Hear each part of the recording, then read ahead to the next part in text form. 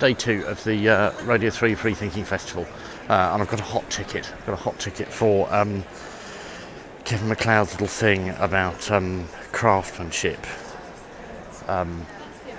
Yes, thank you. Got my ticket. Thank you. That was one of the Radio 3 press drones just wandered past.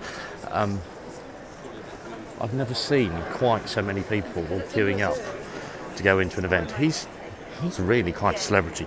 The exciting thing for me is that there may be a possibility that I get to do an interview with him afterwards. I don't want to sound like a fool, but that's quite exciting, and I am quite nervous.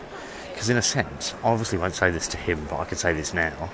He's a bit of a hero. And not because he's on television, but more that I really like his interviewing style. How dull does that sound? But really, he's a bit of a good egg, as far as I'm concerned. And I have...